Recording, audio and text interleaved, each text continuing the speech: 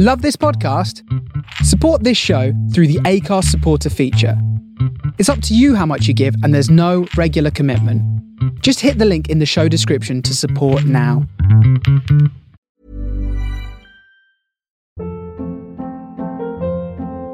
Hold up. What was that? Boring. No flavor. That was as bad as those leftovers you ate all week. Keke Palmer here, and it's time to say hello to something fresh and guilt-free. Hello Fresh. Jazz up dinner with pecan-crusted chicken or garlic butter shrimp scampi. Now that's music to my mouth. Hello Fresh. Let's get this dinner party started. Discover all the delicious possibilities at hellofresh.com.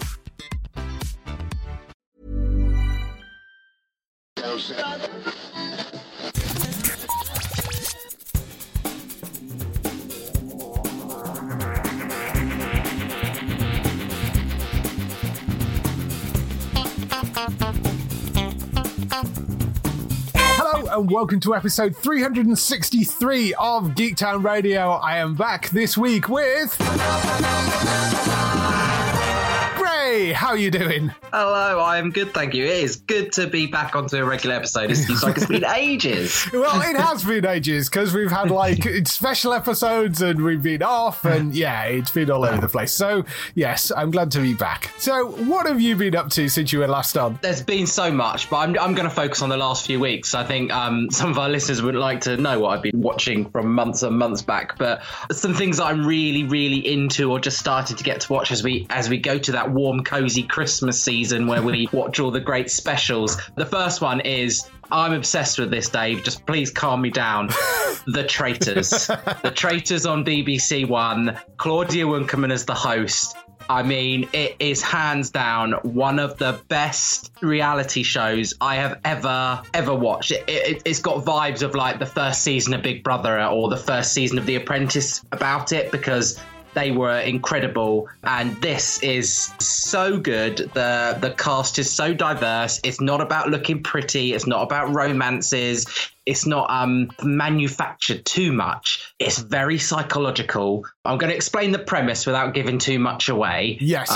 But so 22 people arrive in this castle in Scotland, and Claudia meets them all. And the idea is they're going to work together as a team to build up the prize pot, and at the end, someone's going to walk away with all the money they've won, up to £120,000. Yes. But she has planted within the 22, she's interviewed them all and decided 3 of them will be traitors. And these traitors, each night, very camp as it is, kill one of the faithfuls, the ones that aren't traitors, to just try and slim down the pot and the potential prize winners. And then in the day, when they do the competitions, everyone has to sit around a boardroom and vote out who they think is a traitor. And it's about how can you convince someone you're not backstabbing them while backstabbing them, but also while trying to convince them it's brilliant. And there are some great memes coming out of it already. There's an absolute brilliant set of characters. And obviously these are just your standard off the street people, but some of them are just iconic characters already. And I will shut up soon, but if you haven't watched it, up till now, 6 episodes have been up on BBC iPlayer. The 7th episode goes out today if you're listening to this on the Tuesday. And we've got episodes 8 and 9 on Thursday and Friday this week. And Claudia Winkleman this is her winning hosting duty. You know, I've never seen her so good. She's camp. She plays up to the scenes and the camera, and as you can say, I'm really obsessed with it already. So I know you haven't caught it yet, have you, Dave? No. I would recommend it. Yeah, it really snuck up on me, this one, because it seems to have exploded into this huge thing. I mean, it sounds like the perfect gig for Claudia Winkleman. I saw a little clip of it because she was on Graham Norton a few weeks ago, and she was plugging it, and they were saying how good it was, and Graham was going, "This is brilliant." So I think it's a really wonderful idea, because that's always been the problem, is your Love Island things are just 10 a penny these days. And one of the beauties of that original Big Brother thing was the psychological experiment side of it, because which doesn't really work in the later episodes because everybody knows why they're there. And with this, that's sort of baked into the whole premise of it. You know that you're going to be there, and you know that there is a psychological twist to the whole thing of the fact that some of them are going to be traitors. So So it's a really genius setup and premise for a reality show. I do really like the idea of it. And reality TV, I tend to steer clear of it in most cases, but I do rather like the sound of this. I think it's a really intriguing idea, and Claudia Winkleman seems like the perfect person to be hosting it. So there's a little bit of a frustrating bit, Dave, because you'll know this. We recorded our Geektown Awards last week, and I've worked out that the first episode was screened in November, so the traitors could technically have been within the voting for this year, but the majority of it is airing in December. So I really hope a second season gets commissioned and we can push it to next year to be in the category, I love to put out there, structured reality category, because it's going to have a huge following. Maybe a lot of my followers, but like I've just seen so many people. I'm going into work each day telling people to watch it. There's a Twitter version of it going on. It is really becoming the of the moment TV series. And I don't know how the BBC do it. And, we talk about it a lot about the BBC are struggling with the government's current views on them. And I know Matt, who obviously co-hosts with us, doesn't always watch BBC shows because he likes the streaming services that are on there. But they sometimes find things that are like little gems, and because they let this out very subtly with not much like fanfare, and then they've noticed it's become really intense and really favorable, the promotion has started increasing. I'm seeing it on magazines, I'm seeing it like extra adverts coming up on the TV shows and between BBC and on podcasts and so on. Like they have suddenly realized what a gem they've got because of the traction it's getting. And yeah, hands up to the BBC for that one. An absolutely blinding commission. Do not lose it to Channel 4 in a few years' time.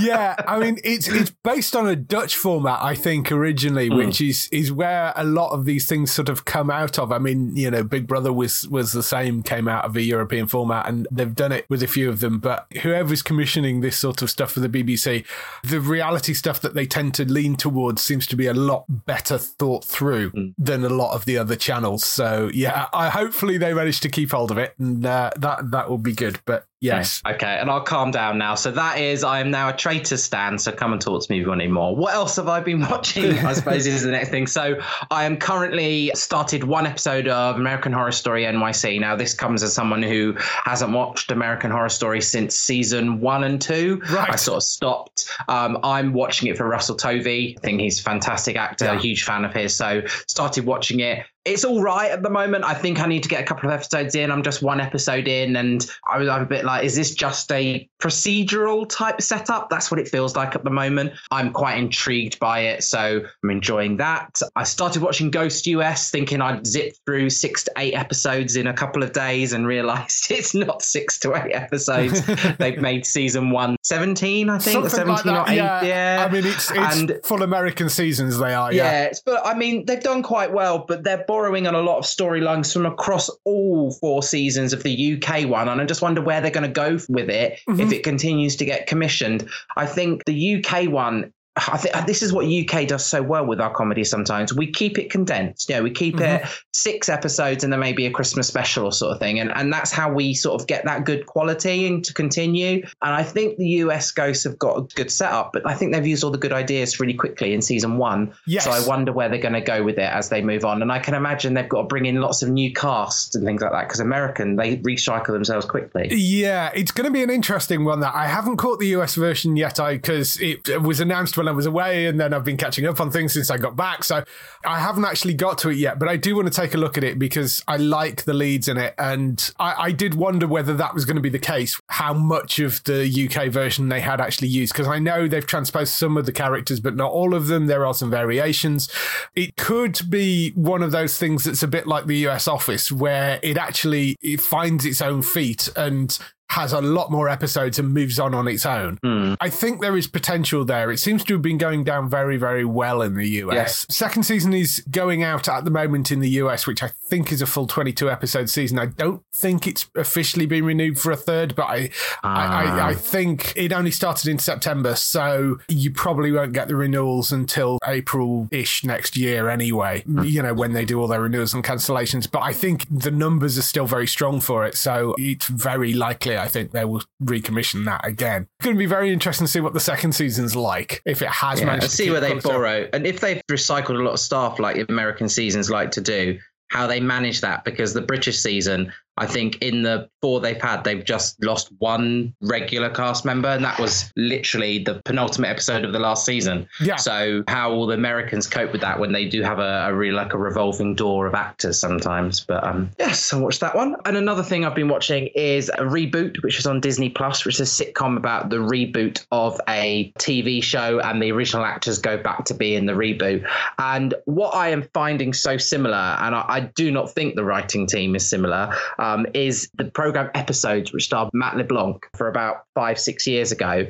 I think I'm going mad, but I even feel like the stings and the sound bites between the edits sound the same. And because they've got a similar plot line, you could almost believe they're from the same writers. It's got a very similar feel to it. Right. And if you think about it, like Episodes was about a British writing pair who go to Hollywood to write the American version of something. And this is about a modern day writer brought in to reboot a sitcom for a modern audience. And so there's a similarity in overarching storyline. And I'm just seeing that similarity. And if anyone else watches it and wants to comment that they see the same similarities, do let me know. Make sure I'm not going mad. If we can drill down, maybe there's a sound editor that worked on both of them, possibly. That's my theory anyway. It stars Keegan-Michael Key, and it's, Yeah, that's another one that I actually wanted to go and check out because it sounded very much my sort of thing. The guy that actually wrote it is the guy that came up with Modern Family. He's the person behind it, which again has that sort of slightly behind the scenes feel to it, the Modern Family thing with the documentary filmmaking. So I guess there's a sort of part of that. But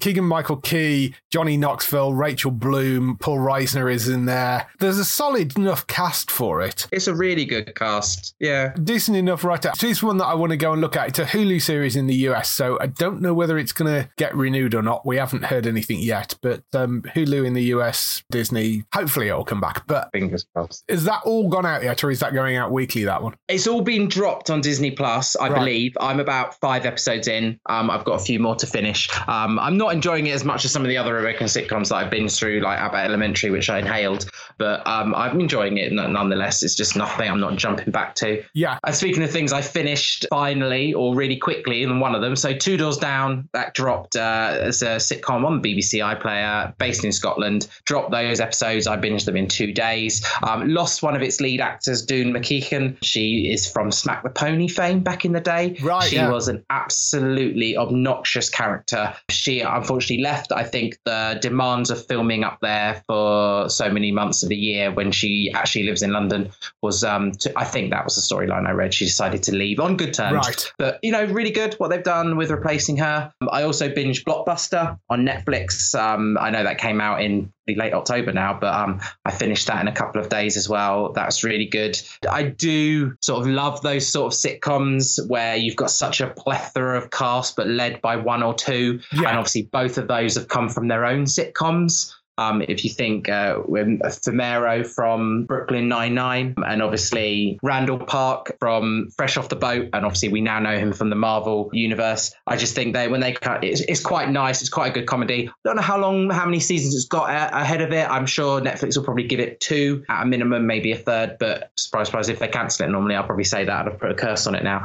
I enjoyed it. Harmless fun. Nice little sitcom. And my partner will be thanking the Lord, I finally finished Stranger Things season 3. So I can now watch season 4 and hopefully finish season 4 in the time for season 5. I really did enjoy watching season 3, quite dark, a lot more action than season 2. Yeah. And so finally got there. Excited to see what season 4 brings. I'm sorry, I'm so slow. And I still have got on my list Slow Horses season 2 and Strike. Those are my absolute priorities before we get into the Christmas, all the specials and that. Anyway, I'm sorry, I've gone on for so long. There's a lot about the Traitors. Dave, what have you been doing in the last week? Well, I actually watched a film, which is a rarity these days because I very rarely get out to the cinema. So all the stuff that I tend to watch tends to be on streaming services and stuff. But Black Adam came out to actually buy on the Sky Store, and I thought, what the hell, I'll pick up a copy because I want to see it. I mean, have you seen this one yet? I don't know whether you got around to it. I was unwell when my friend wanted to go and see it. So I actually said no because I was unwell. And by then I'd heard the initial reviews, shall I say. and so it wasn't spurring me to go and see it. But please tell me if you think it's different from what I've heard. Well, I certainly don't think it deserves quite as much as the criticism as it gets. I think that's been a little harsh. I mean, it's not up there with some of the Marvel movies. It's not as good as some of the best DC films, but it's a perfectly serviceable, fun, sort of take your brain out for a couple of hours and sit and watch a silly superhero film. I mean, it's perfectly fine. It has got quite a nice sort of little twist towards the end of it as well.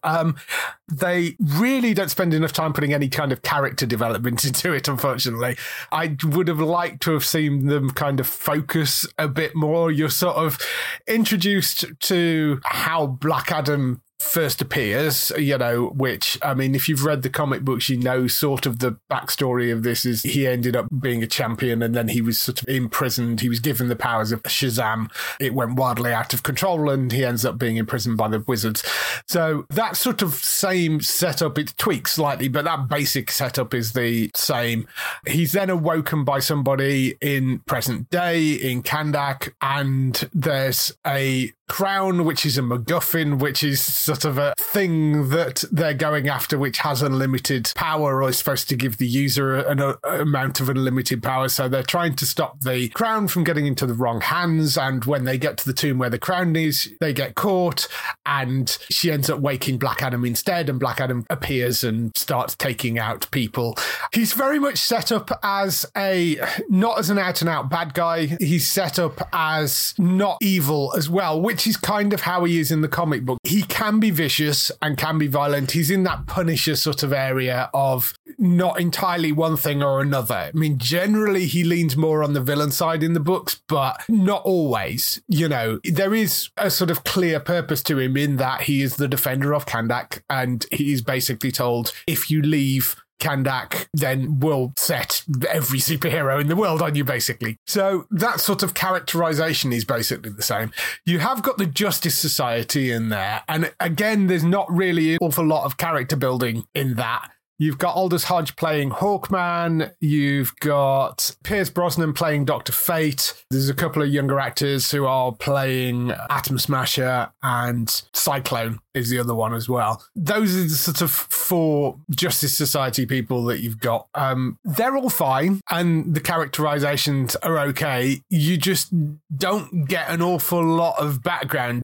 The entire film is very much sort of fight set piece, little bit of plot, fight set piece, little bit of plot, fight set piece. It's like that all the way through. I wouldn't say necessarily rush out and go and watch it, but certainly if it pops up on a streaming service for free and you're looking for something to spend your time with for a couple of hours and you like superhero films, there's no reason why you shouldn't go and stick this on for it. I mean, I think it is about 2 hours long. Okay. There's no reason why you couldn't just sort of watch your way through it. Dwayne Johnson, I think, is well cast in the role of Black Adam. I mean, he has a long history with that role and wanting that part, so I think that's absolutely fine. Is its connection to Shazam really explicit, or is it just implied? You see, no. And there are sort of issues with the sort of wider world of DC where it's somebody with the power of Shazam in an evil side, and you've got this kind of Justice Society team that are coming to try and stop him, but the 2 people they don't bring along are either Superman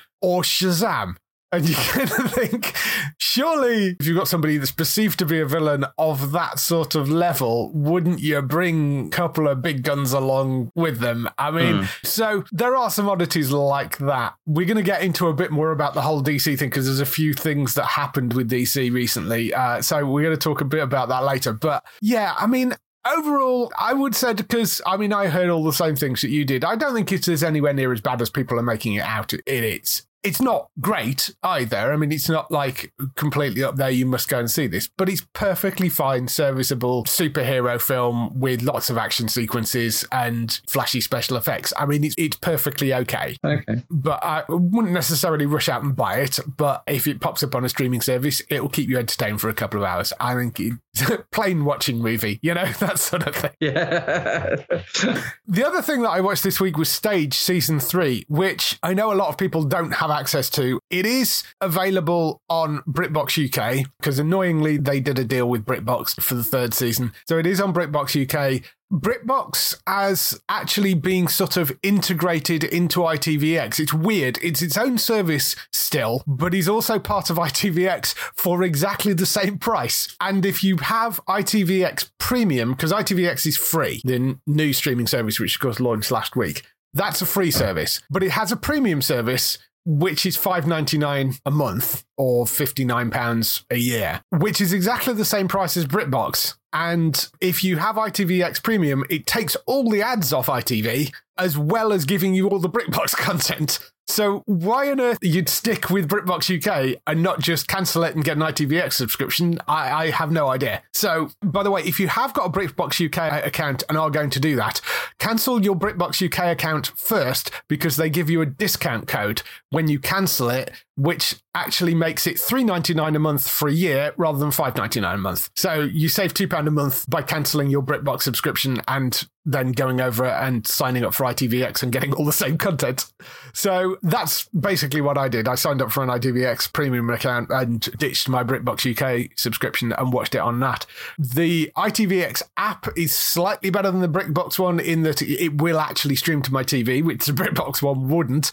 It's still a little bit flaky, but I'm hoping at some point in the not too distant future, they put an ITVX app onto the Skybox, which would be the most useful thing that they could do. Yeah, we've got one on our Fire Stick. The new app has appeared on our Fire Stick, and it did a bit of transition from the ITV Hub. Yeah. And it is already, usability has gone up a lot. I mean, I haven't used it loads, but just from the couple of times I have gone in there to use it, I've been thoroughly impressed with the changes they've made to that awful ITV Hub platform. Right, yes. I imagine it was better than the ITV Hub, and it certainly has been better than the BritBox. We're taking a look. As I say, ITVX as a basic service is entirely free. But if you want stuff like the BritBox content, then you need an ITVX premium subscription, which takes away all the ads from ITVX and also gives you all the BritBox stuff as well. So one of the things on the premium side, on the BritBox side, is Stage Season 3. I'm going to give away a little bits of Stage Season 3 just in terms of the plotting, because it gets very meta and it's very difficult to talk about it without explaining what happens 3 episodes in. So it's 6 episodes in total.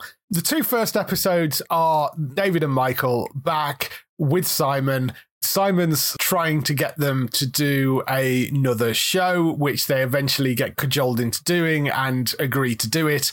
They start off, and that sort of runs over the first 2 episodes. At the end of the second episode, Michael basically storms out of a meeting and turns his camera off, and then Simon apparently leaves the production. So then it gets very meta and turns into a documentary series about what happened with Stage Season 3. But the genius of doing that is it allows them to change the format and not just do everything through Zoom meetings. So the idea at that point is that Georgia is exec producing this documentary, and it then becomes her sticking cameras all over the place to film things as Michael and David meet and interact with each other. And there's sort of talk about, will they finish the 3rd season or not? Should they try and write it themselves? That sort of stuff. So it allows them to actually interact in the real world, just more through hidden camera as opposed to it just being over Zoom, which of course is what they did in the original 2 seasons.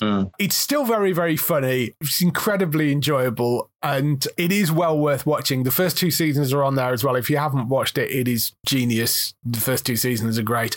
The entire premise of it is it's basically David Tennant and Michael Sheen trying to rehearse a play over Zoom is the setup for the first season, and the second season sort of continues that sort of thing. And then this 3rd season goes in a slightly different direction. I'm assuming you've not checked this out because you don't have a BritBox subscription. No, I didn't realise it was back on there. I knew that it was coming. I'd read the article about it coming, but I didn't realise it was coming onto BritBox. I would have waited for it to the advertisement to pop up on iPlayer. But now I know it's there and I've got ITVX, I'm going to go across and try and watch it. Yeah, as I say, you will need a premium subscription because it is on the BritBox content and you can only get that with a premium subscription. But that's basically $5.99 a month, and there is a 7-day free trial for premium as well. So you can go on and get that and maybe binge through it because it is all up there. So you can go and binge through some of the premium stuff, and if you like it, keep it. If you don't, then turn it off again. It is worth going to check out on ITVX, and that's Stage Season 3. Also started Slow Horses Season 2 as well, which I'm very much enjoying. First season of that was superb. Second season is pretty much a continuation of the cast from the first. There's a few cast changes after the events of Season 1, and the setup is basically the same. There's a sort of also-rans of MI5, and there is an old agent that is killed, and that brings Lamb, which is Gary Oldman's character, into the story as he tries to investigate, because they're trying to work out whether it was a murder or whether the guy died of natural causes, and that's sort of where the story starts off this season. Very much enjoying that. It's coming back for, I think, 2 more seasons. I think they've renewed it for already, I think, because they'd already shot the first and second season together, and I think they're shooting seasons 3 and 4 together. And from what Gary Oldman's been saying, it sounds like this may be his last acting gig as well. He's basically said, this is possibly the note that I go out on. I'm quite happy to end my acting career here. So wow, if you like Gary Oldman, go and check him out in this, because this might be the last thing you see. It is really good. It's really good. I binged that first season, and I know that it's dropping weekly, the second season, so I might start that with a 2-episode watch and then build up from there. But no, I'm really excited to watch that. I thought it was really well done. Yeah, it was. It's really, really good, and well worth checking out. Strike came back as well last night. All the episodes are actually up on iPlayer, but that's Strike Troubled Blood, which is the latest adaptation of the Strike novels. I'm really enjoying this one. I actually binged through 2.5 episodes. I might have even done 3. I can't remember, but I put it on last night when it started and was so invested in the first one that I went straight and watched the second one. So I'm really bombing my way through those. It's slightly different to some of the others because it's completely based around a cold case. So Strike's away, sort of on holiday, sort of visiting relatives, and he gets approached by somebody who recognizes who he is, because he's obviously this famous PI now. And somebody spots him and says, my mother was abducted in the 1960s. Nobody's ever been able to find her body. Can you help? And that's pretty much the setup for it. So they get involved in that, and obviously takes them various different directions. I don't want to give anything away because it did only come out last night. Great cast, really good story, handles jumping backwards and forwards through the time, because obviously there's flashbacks and stuff to the abduction and things. Handles that really, really well. There's some quite gruesome moments in it as well. It's all up on iPlayer. So if you want to just go and binge your way through all 4 episodes, if you've got 4 hours spare, well worth doing, I would say. Definitely worth going to check out. I assume you watched the other ones. I know you said you haven't got to this yet. Yeah, I've watched most of them. I knew it was on last night, but I think last night's focus was to finish Stranger Things. So I finished that last night. And then, so I wanted to get that out of the way, and then I could start watching new things. But yeah, I definitely will watch this one. Definitely worth going to check out, but that's Strike Troubled Blood. As I say, all up on iPlayer if you want to go and watch that. A couple of bits on the website that you can go and check out as well. If you go to geektown.co.uk/Christmas, our Christmas list is now up on there. So if you're looking for those sort of one-off special shows, either specials of current shows or just one-off things that are based around Christmassy stuff, all those that we can find are now up in a list. If you go to geektown.co.uk/Christmas, you can find those all on there. And of course, we have the Geektown Awards still running. So if you go to geektown.co.uk/awards, you can go on to there and go and pick your favorite TV shows, video games, and films from the last 12 months. Fill out the form on the website. You're entered into the prize draw, and we have that huge prize package that we spoke about last week. That will go to the winner, and there is a runner-up prize of a mystery box of a sort of smaller bunch of geeky bits and pieces. So go and enter that on the website right now. That's geektown.co.uk/awards. That is all the stuff we have been doing for the last few weeks. Let's move on to some TV and film news.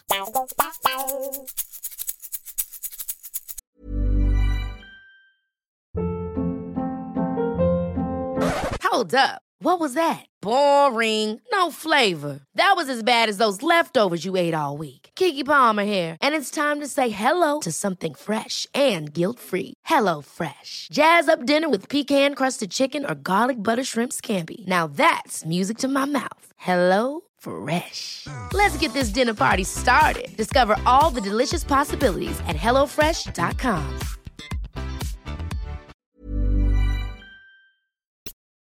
So we kick off the TV and film news with the renewals, cancellations and pickups. We have Monarch, which was cancelled at Fox after one season. I don't think that actually aired over here. It was a musical drama thing, like a country version of Empire, that hip-hop drama show that was on a while back. That has been cancelled after one season by Fox. A couple of things which did air over here. There was something called F-Boy Island, which I think was airing on BBC Three. Legendary, that was airing on Channel 4. And Sweet Life Los Angeles, which don't think had a UK broadcaster. They're all reality TV shows of one description or another.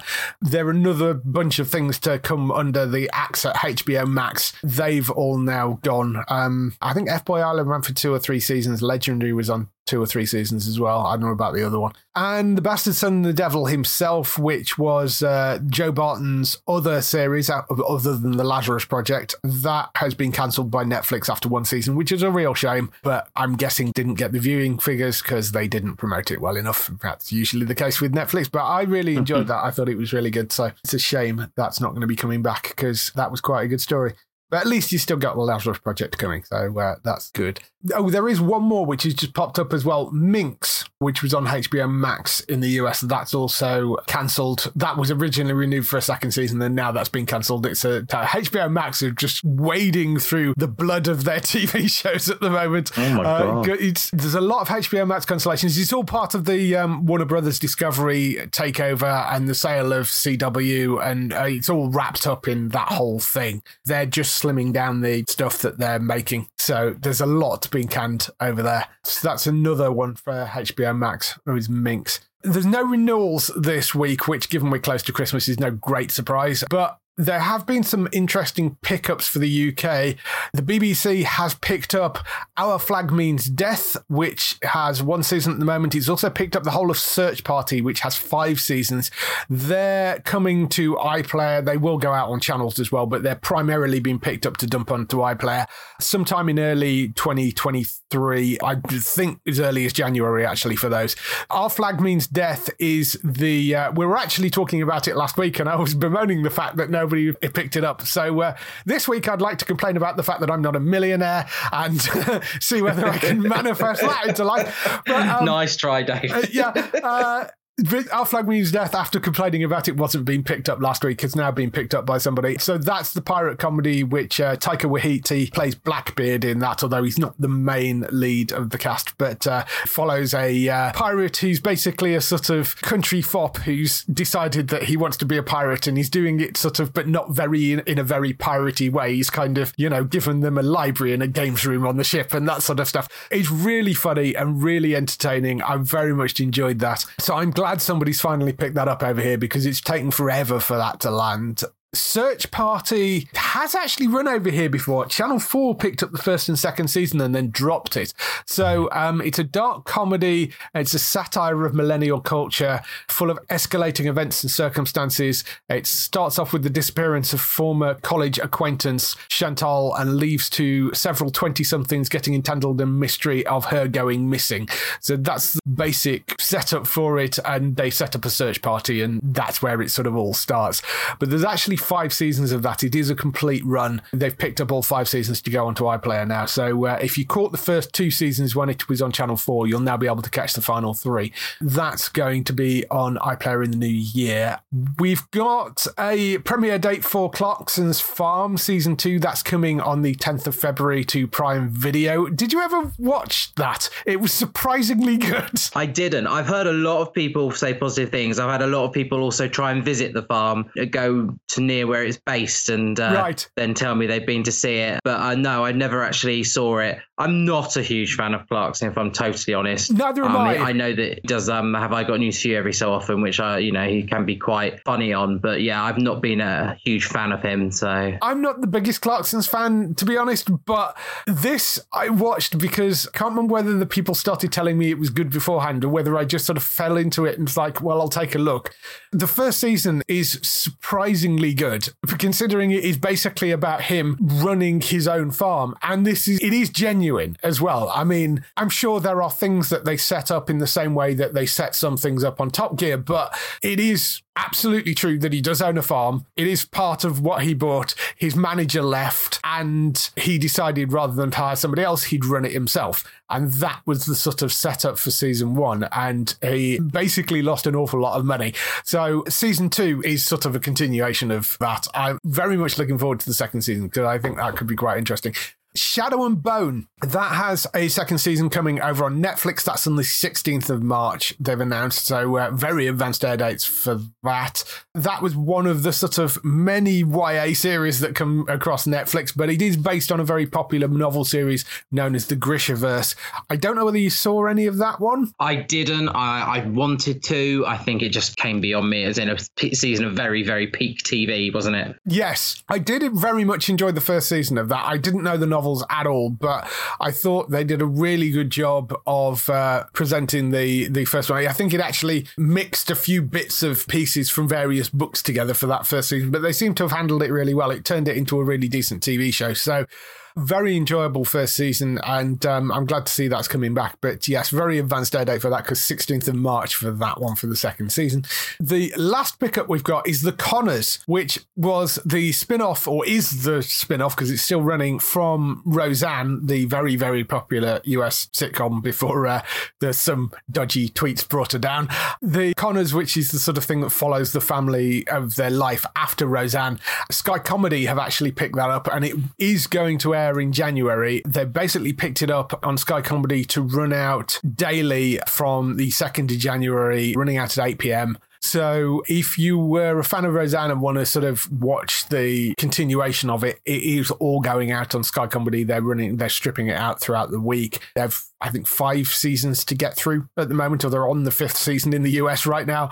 So there's a lot of episodes to run through on that. I remember vaguely it being on TV when I was younger, but I never really watched it. It wasn't sort of my thing. This is getting the sort of E4 treatment, isn't it? Picking up and ramming them all out in a row very quickly. That's an E4's trick with US comedies, wasn't it? Yes, it was. They're sort of taking a page out of their book and running it out every night on Sky Comedy. So if you like Roseanne and want to see the sort of show that came after it, this is the one. Starts 2nd of January on Sky Comedy. So moving on to some other news stories, there has been a lot of talk, basically sparked by a Hollywood Reporter article last week, about what is going on at DC. So given that you're our film guy, I thought we'd bring this up and talk a little bit about it, because there was a lot of stuff in an article that Hollywood Reporter put out, claiming a lot of different things, some of it accurate, some of it not. But we'll go through what the article actually said, the sort of main bullet points out of it.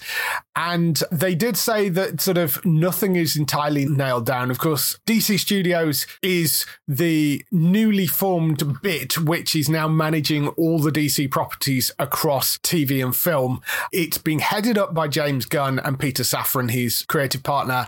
They are now the joint heads of DC Studios, and they are in the process of writing what they refer to as the sort of Bible, which they are presenting to their overlords at WB. And that is sort of all the ongoing process. There's sort of the vision of what they're doing with the DC properties and where they're planning on going with it and all that sort of stuff. But there is a few things that have come out which were in this article. The first one, which seems to be true, although not a direct response to the new DC Studios and James Gunn and Peter Safran taking over, but Patty Jenkins' Wonder Woman 3 is apparently no longer moving forward and is considered dead in its current incarnation. They are looking to close the curtain on the Snyderverse, so they're saying no Man of Steel 2, no more Aquaman. Henry Cavill filmed a cameo for the Flash movie, but they're saying that may no longer be included, and the Flash remains an unlocked picture, i.e. they're still making changes to it. It's unlikely that Black Adam will get a sequel due to the costs versus the return, because, as I said, I mean, I didn't hate it as much as some people did, but there were also been stories earlier in the week about the fact that it may not make its money back, which The Rock has come out and said, no, that's rubbish, it will make its money back, but we'll see. There's an interesting one which is saying Jason Momoa may be done as Aquaman but could return as Lobo, which is an intriguing one. The Batman universe apparently is still rolling on. That's the separate Robert Pattinson Batman universe, which is currently having a sequel written, and there are various TV show spin-offs. That apparently is still all intact. And wasn't off the Hollywood Reporter article, but there was a report that came out the next day saying that one of the Batman films that was shelved when they kind of got rid of the whole Batgirl thing and all that fiasco was a Michael Keaton Batman Beyond movie with Michael Keaton playing the old Bruce Wayne, and somebody else would have come in and played the young Terry McGinnis. If you know Batman Beyond, the premise of that was it was set in a sort of cyberpunky sort of future, and Bruce Wayne was an old man and was sort of mentoring a young Batman. That was the setup for that. And in this iteration, Michael Keaton would have been the old Bruce Wayne. Which, I mean, a lot of people have been talking about, wouldn't it be great to have a Batman Beyond movie? And apparently they were talking about doing it, but that's now been shelved. So this article came out a few days ago. James Gunn has a Twitter account. And so, of course, about a day later came out and actually made some comment on it. Said, so, as for the story in yesterday's Hollywood Reporter, some of it is true, some of it is half true, some of it is not true, and some of it we haven't decided yet on whether it's true or not. Although this first month at DC has been fruitful, building the next 10 years of story takes time, and we're still just at the beginning. Peter and I chose to help DC Studios knowing we were coming into a fractious environment, both in the stories being told and the audience itself, and there will be an unavoidable transition period as we moved into telling a cohesive story across TV, film, animation, and gaming. But in the end, the drawbacks of that transitional period were dwarfed by the creative possibilities and the opportunity to build upon what had worked at DC so far and to help rectify what had not. We know we are not going to make every single person happy every step of the way, but we can promise everything we do is done in service of the story, in capital letters, and in service of the DC characters, in capital letters, we know you cherish and we have cherished our whole lives. That was his statement on it. There was a few bits that came out after that as well, with the Patty Jenkins Wonder Woman 3 cancellation thing. That seems to not be related to James Gunn or Peter Safran. That seems to be relating to WB execs that she was having a conversation with, and she apparently walked off the project saying they didn't understand her, the character arc, and didn't understand what Jenkins was trying to do. And as a number of people have pointed out, if you watched Wonder Woman 84, I don't think many people actually understood what Patty Jenkins was trying to do with that film. Well, I've got, we trust James Gunn for the majority of it. He's had a few, like when he came across and did Suicide Squad, a little bit questionable, but like he is a really inspired creator and he kind of knows what needs to be done. And I think some decisions are going to be quite hard. I think what's happening is all happening in such public forum. I can imagine over the years, MCU, movies have been put up there and movies have been taken down, but it's not in such a public forum. Yeah. And I think with DC EU, as it was, really trying to show that they're competing and they've tried to get this sort of forward timeline as MCU have as well. I just don't think they had enough cohesion and enough creative ideas. And I think what James is trying to do now, and Peter, is to reel it all back in and sort of like, let's stop everyone saying what's going on and let's reel it back in. Let's simplify it. And I think there's going to be some natural drop off. But I also am quite cynical that you drop stories like this sometimes to get a feel of what people are feeling. Yeah. And so him coming out going, some of it's true, some of it's not true, some of it we've decided isn't, is probably him sensing, like, what is the most controversial cut from those suggested cuts? What's had the least traction? And then that can probably help them make a few decisions moving forward. You know, I've had a few problems with it. You know, I can pick one or two films that I've absolutely loved. I will always give it a chance. I'll always try and go and see the movies. I'll never turn it down. But I think we're still going to wait a good 2 or 3 years until we see the pure Gunn and Safran era. Well, yeah. But then the other cynic in me is I imagine that there's going to be some controversy in the next 18 months and one of them will probably go. You know, that's the cynic in me that's so turbulent over there. Of Warner bosses are probably stamping their feet saying, we want another MCU, we want another MCU. And they, you know, what's going to win for them. It's just, it's a bit of a misnomer. One of the things that they were talking about is the fact that this whole thing came out and the closing the curtain of the Snyderverse. And of course, that immediately every of social media jumped on the sort of, oh my God, they're going to get rid of all the Snyderverse cast. This is terrible. We love Henry Cavill as Superman, blah, blah, blah, blah, blah, blah. All that sort of stuff. Which at no point did they actually say that. What they said they were closing the curtain on was the Snyderverse. And it's like, well, of course they're going to do that because it's not Zack Snyder's vision of where they were taking it. It's going to be James Gunn and Peter Safran's vision of where they're going to take it.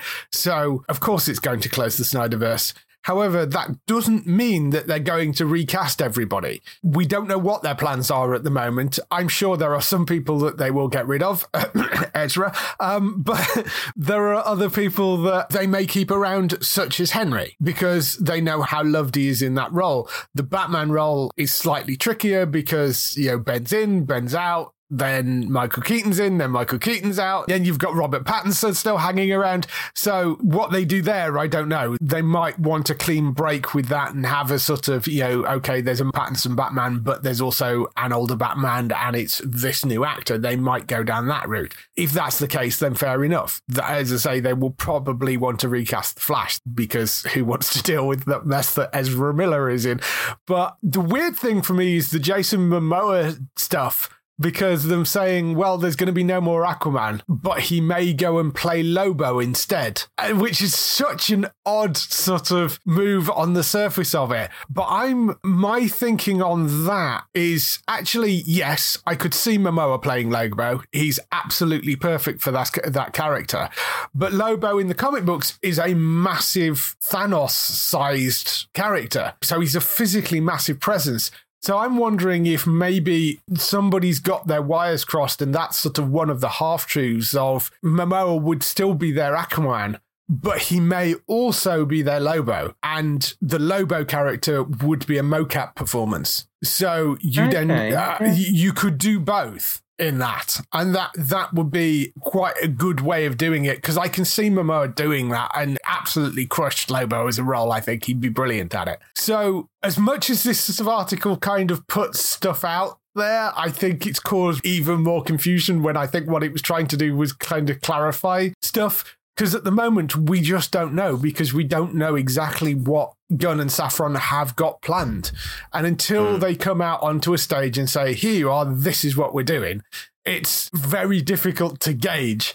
I mean, there was another thing which somebody on Twitter had basically said, I'm being told that some random, I mean, he got a blue tick by his name, but I don't know. I didn't know the guy. Did he buy it? Yeah, we may have done. This is pre being able to buy them.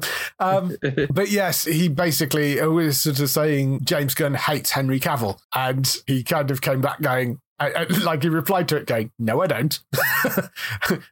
And then the guy actually got into an argument with him about it. And you're like, really?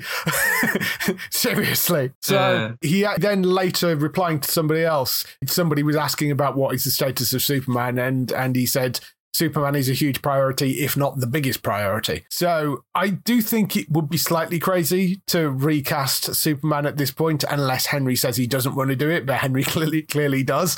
So I suspect that they're going to keep him around because even if the universe that they're sat in changes, I don't see any reason to recast all the actors, And when we sat here about 2 or 3 weeks ago, or you yourself sat here talking about him dropping out of The Witcher, why has he dropped out of The Witcher? There must be another project in the background, and everyone felt it would be Man of Steel 2, or if it's not the Man of Steel 2, another iteration where he was going to replay that role. So there's just so many rumours, aren't there? And I think until it comes out in the water and we see what actually happens when the Warner Brothers bosses stamp their feet, we're going to get a real picture of it later on in 2023. The No More Aquaman thing that they came up with in that article, I think was based on the fact that they'd heard that Momoa might be playing Lobo, and I think there was an assumption made there. I mean, maybe there won't be any more solo Aquaman movies, but that doesn't necessarily mean that Jason Momoa will stop playing Aquaman. And equally, removing the Henry Cavill cameo out of the Flash movie may have less to do with, they're getting rid of Henry Cavill,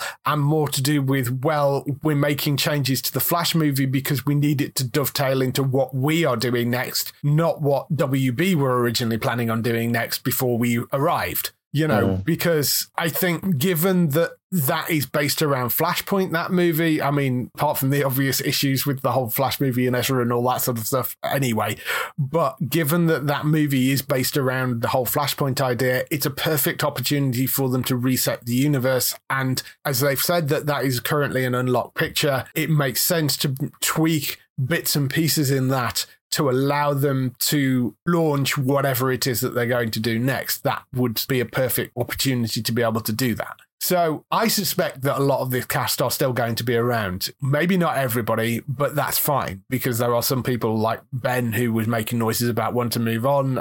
Ezra, because everything, whereas Henry still wants to be around, and I think they probably still want him. And equally, just because that iteration of Wonder Woman 3 is not happening because Patty disagreed with what they were trying to do, that doesn't mean that Gal Gadot isn't going to carry on playing Wonder Woman. Yeah, she's not mentioned there at all, is she?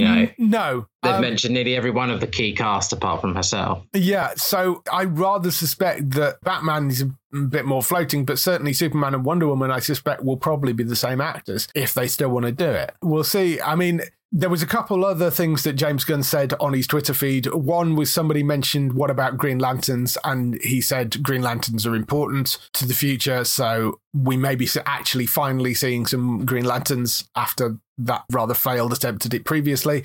We also know that Gunn is a huge Green Arrow fan, so there is a fair chance that if they do another Justice League thing, we may get a big screen version of Green Arrow as well in there somewhere. I mean, nothing official on that, but it's well known that that's one of his favourite characters, so it wouldn't surprise me if that pops up at the moment. And as you were saying, they are some way in the future, because we have got a bunch of DC movies coming next year. We've got Shazam! Fury of the Gods on March 17th. That Flash movie comes out at the moment on June 16th. There's the Blue Beetle movie on August 18th, and then Aquaman and the Lost Kingdom, that comes out in December. So that takes you to 2023. There is that Joker sequel as well, but that's in 2024 and isn't connected to anything else anyway. So what you're talking about really are the things that are more based around the sort of DC EU stuff, which is the 2023 movies. So it's going to be 2024 before we see anything that Gunn and Safran have been anywhere near, I think, apart from possibly some tweaks to that Flash movie. But at the moment, internet needs to calm down a little bit about it. Yeah, I think it's this overexcitement, isn't it? And I'm excited to see some of those movies next year. I'm not excited about The Flash unless someone tells me Grant Gustin is in the background refilming all the scenes in place of Ezra Miller. I'm not going to be rushing to see that, but I am excited about Shazam! Fury of the Gods. It's one of the few films that landed with me and I'd happily watch again. I think I will go and see Aquaman and the Lost Kingdom. So that's two films in 2023 that I'm excited to see. And I really want to see how they go with Joker. I never thought I'd see that one getting a sequel. No. So I think that's going to be a powerful film. Joaquin Phoenix, is Oscar bait normally. I didn't see him coming back for a sequel, but it must have been a really good script and a really good idea. So for me, that intrigues me. So out of those five, I'm already interested in seeing three. And as I said earlier, I never write them off. I will always consider them and go and give them a try, but not Ezra Miller and The Flash. Yeah, well, I mean, that's understandable. It is going to be interesting to see how they end up marketing that, because it's going to be tricky to see what they do with that picture and whether it does actually make it out or whether they find some other way around it. We'll have to wait and see. Yeah, I mean, those are the ones that are officially still listed as coming right now. What is interesting is if they end up using the storyline for that Flash movie as a way of sort of springboarding a new universe, Blue Beetle and Aquaman come after it in the year. So that's going to be intriguing as well. But we'll see what happens. So at the moment, I mean, things still basically quite murky at DC, but there are two people that are solid at the lead of it. We'll have to see where it goes. There was one other big news story that dropped last week as well, which was The Dark Tower, which is a Stephen King novel, which has been adapted or tried to be adapted a number of times and has fallen flat on its face. It's one of those novels that's a bit like Watchmen, where everybody says it's unadaptable, but eventually somebody does find a way. And hopefully they found the people that can do it this time. Mike Flanagan and Trevor Macy, who are the two people that were behind the Haunting of series, so Haunting of Hill House and Haunting of whatever the other one was. The Midnight Club was theirs as well. They were the people behind the Netflix things. They also have done previously Dr. Sleep and Gerald's Game, both of which were Stephen King adaptations. So they have some familiarity with King's work. The Dark Tower, for those of you familiar with it, it's sort of a mashup of fantasy, sci-fi, the Wild West, and Arthurian legend. It follows a guy who is the last living member of a knightly order known as Gunslingers and the last line of the Arthur Eld. I don't know much more about it than that. I've not read the books, but yeah, it sounds sort of like an intriguing world to be playing around in. As I say, they have previously adapted King's work. One of the encouraging things for this is that they went to Stephen King and actually pitched the idea to him, and that's how they got the rights to it. So I think that's kind of solid because it means that they've got King on board and thinks that it's a solid way of doing it. So he's being very, very supportive, they said, and he's very excited about what they're looking to do. That's a good sign. They say, yes, it's daunting, and they know they're going to be stepping into the crosshairs for this, but particularly as there was, there was an adaptation which somebody tried to do for Prime Video previously, and that collapsed. It was Glenn Mazzara who tried to do that last time, and that completely fell on its face, and they didn't pick up the pilot. And there was a movie with Idris Elba and Matthew McConaughey, and that was in 2017, and that went flat on its face as well. So it's not had the best of luck so far, but maybe these guys can pull it off this time around. I don't know whether you saw any of the other movies. I don't know whether you saw... Did you see Dr. Sleep or Gerald's Game? No, I haven't. I'm literally just looking up Gerald's Game now, and because obviously they said that it was a good adaptation, but I never saw that. But it is available on Netflix, I'm just seeing. So it's something I could potentially watch. But yeah,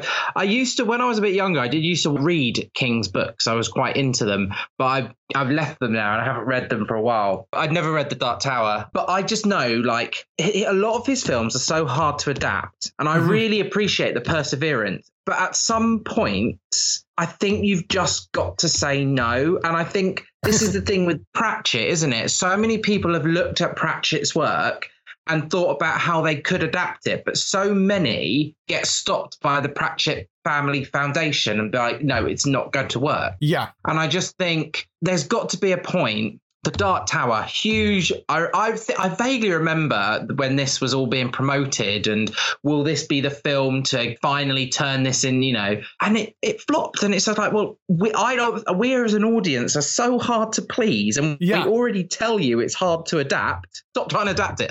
Yeah, I mean, maybe let it go. But then on the opposing side of that, you get something like Watchmen, the HBO series, which wasn't a direct adaptation of the book, and I think that was the sensible thing to do. You had the film as well, which was a decent stab by Snyder, actually, at adapting the book as it was. But the TV series was a work of genius. It was really, really well done as a sort of continuation of it.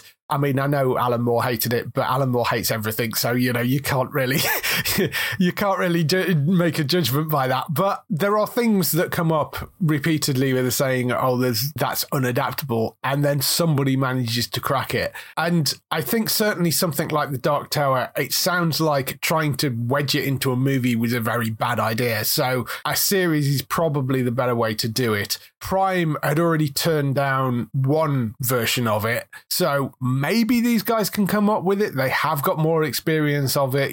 They know King's work better. Maybe they are the guys to do it. But this is also possibly, I mean, not necessarily, but it could possibly be the reason why The Midnight Club was cancelled on Netflix, because they jumped ship and went to Amazon, and this is the project that they're doing at Amazon. So again, it is only a pilot at this point. They're writing it right now. Whether it does end up going to series, we'll have to wait and see, because I think Amazon are going to be very careful about whether they think this is going to work and whether they're going to pick it up or not. But it is in development. I think having those two guys behind it is quite a positive thing. Because, I mean, the Haunting Off series were huge. And I know this is, Dark Tower is more fantasy than sort of horror. But again, I think if anybody's going to be able to crack it, it's probably these guys. So we'll have to wait and see. But it is in development. We'll bring you more if we hear more on that, whether it moves forward or not. So that's all the news we've got for this week. We just have some time for some highlights for next week on TV. Highlights for next week. We have The Hardy Boys seasons 1 and 2, and I think those are the only seasons because I think it got canned after that. But seasons 1 and 2 are coming to Disney Plus on the 14th of December, so they will be landing on there.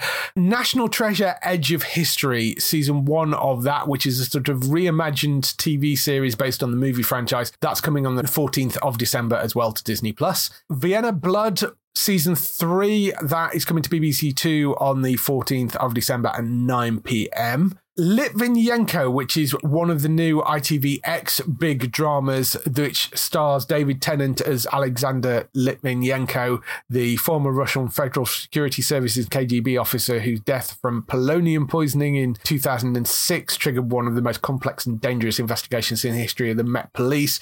That comes to ITVX on the 15th of December. That will be free on ITVX. We have our breaks in it, but it will be free on ITVX if you want to go and check that out on there.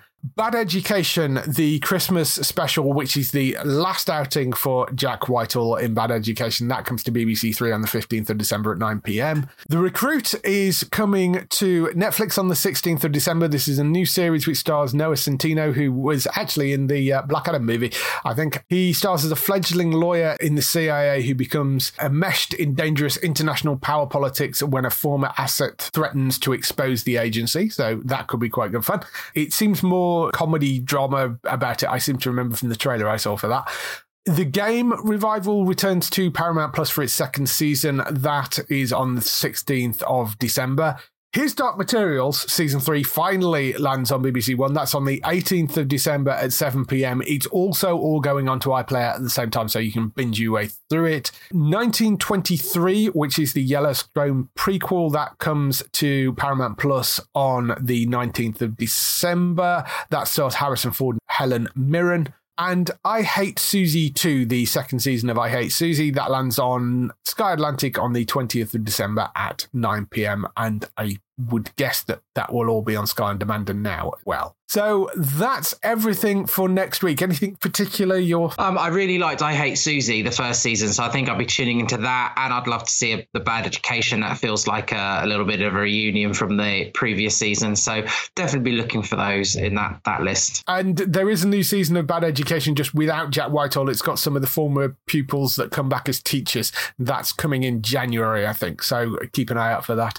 If people want to find more of you, where can they find you? Come over to follow me on Twitter at Gray the Geek, and particularly in January, where hopefully I will be taking Geektown behind the scenes at DragCon. Yes. So come and follow me on my Twitter feed as we bring drag to the website with hopefully some reviews and interviews over 3 days of DragCon in January. Yes, I thought Gray was probably the better person to go and do DragCon rather than me, so Gray will be going to cover that. I hope you have fun at that because it looked great, and they've got lots and lots of stars from RuPaul, so it should be brilliant. Yes. For other people involved in the show, you can go and find Bex over on twitch.tv/Trista Bytes, that's BYTES, who is streaming daily and playing various different games and all sorts of other bits of silliness over on her stream, so go and check her out. For Matt, you can go to entertainmenttalk.org for lots and lots more podcasts over there. We recently finished The Walking Dead. We did a wrap-up for the main show over there, so you can go and check that out. He's doing lots of reviews and gaming talk and all that sort of stuff over there, so go and check that. And for Daryl, you can find him at hollywoodnorthnews.net for all those series that you love that are shot in Canada. For us, you can visit the website at geektown.co.uk throughout the week and see all the latest air date information. If you want to get in touch with your questions or comments, email us on podcast@geektown.co.uk. Leave a message on the website post. Find us at Geektown on Twitter, on Facebook at facebook.com/Geektown, on YouTube at youtube.com/Geektown, and on Instagram at GeektownUK. Also go and enter the Geektown Awards. That's geektown.co.uk/awards and be in with a chance to win a huge prize. That is everything. We shall see you next week. Bye-bye. Bye.